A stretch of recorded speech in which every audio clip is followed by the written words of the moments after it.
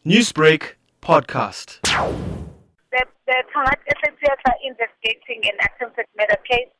It's alleged that on the 17th of January at about 4:45, SAPS members were attending a complaint of a spokesperson possession of drugs and also unlicensed firearm and ammunition.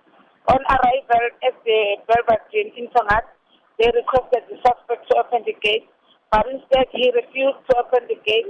He set the door on the members.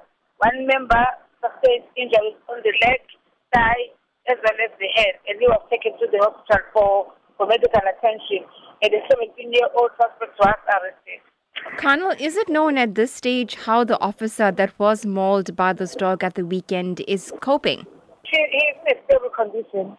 According to reports coming through, this is a drug den in the Tongaat community that continues to thrive. You know, based on the amount of stories we do on drug dealing in the greater Durban area, is police winning this war against drugs in the province? Police now and again, they arrest the suspects that are found in possession of drugs and firearms. Newsbreak, Lotus FM, powered by SABC News.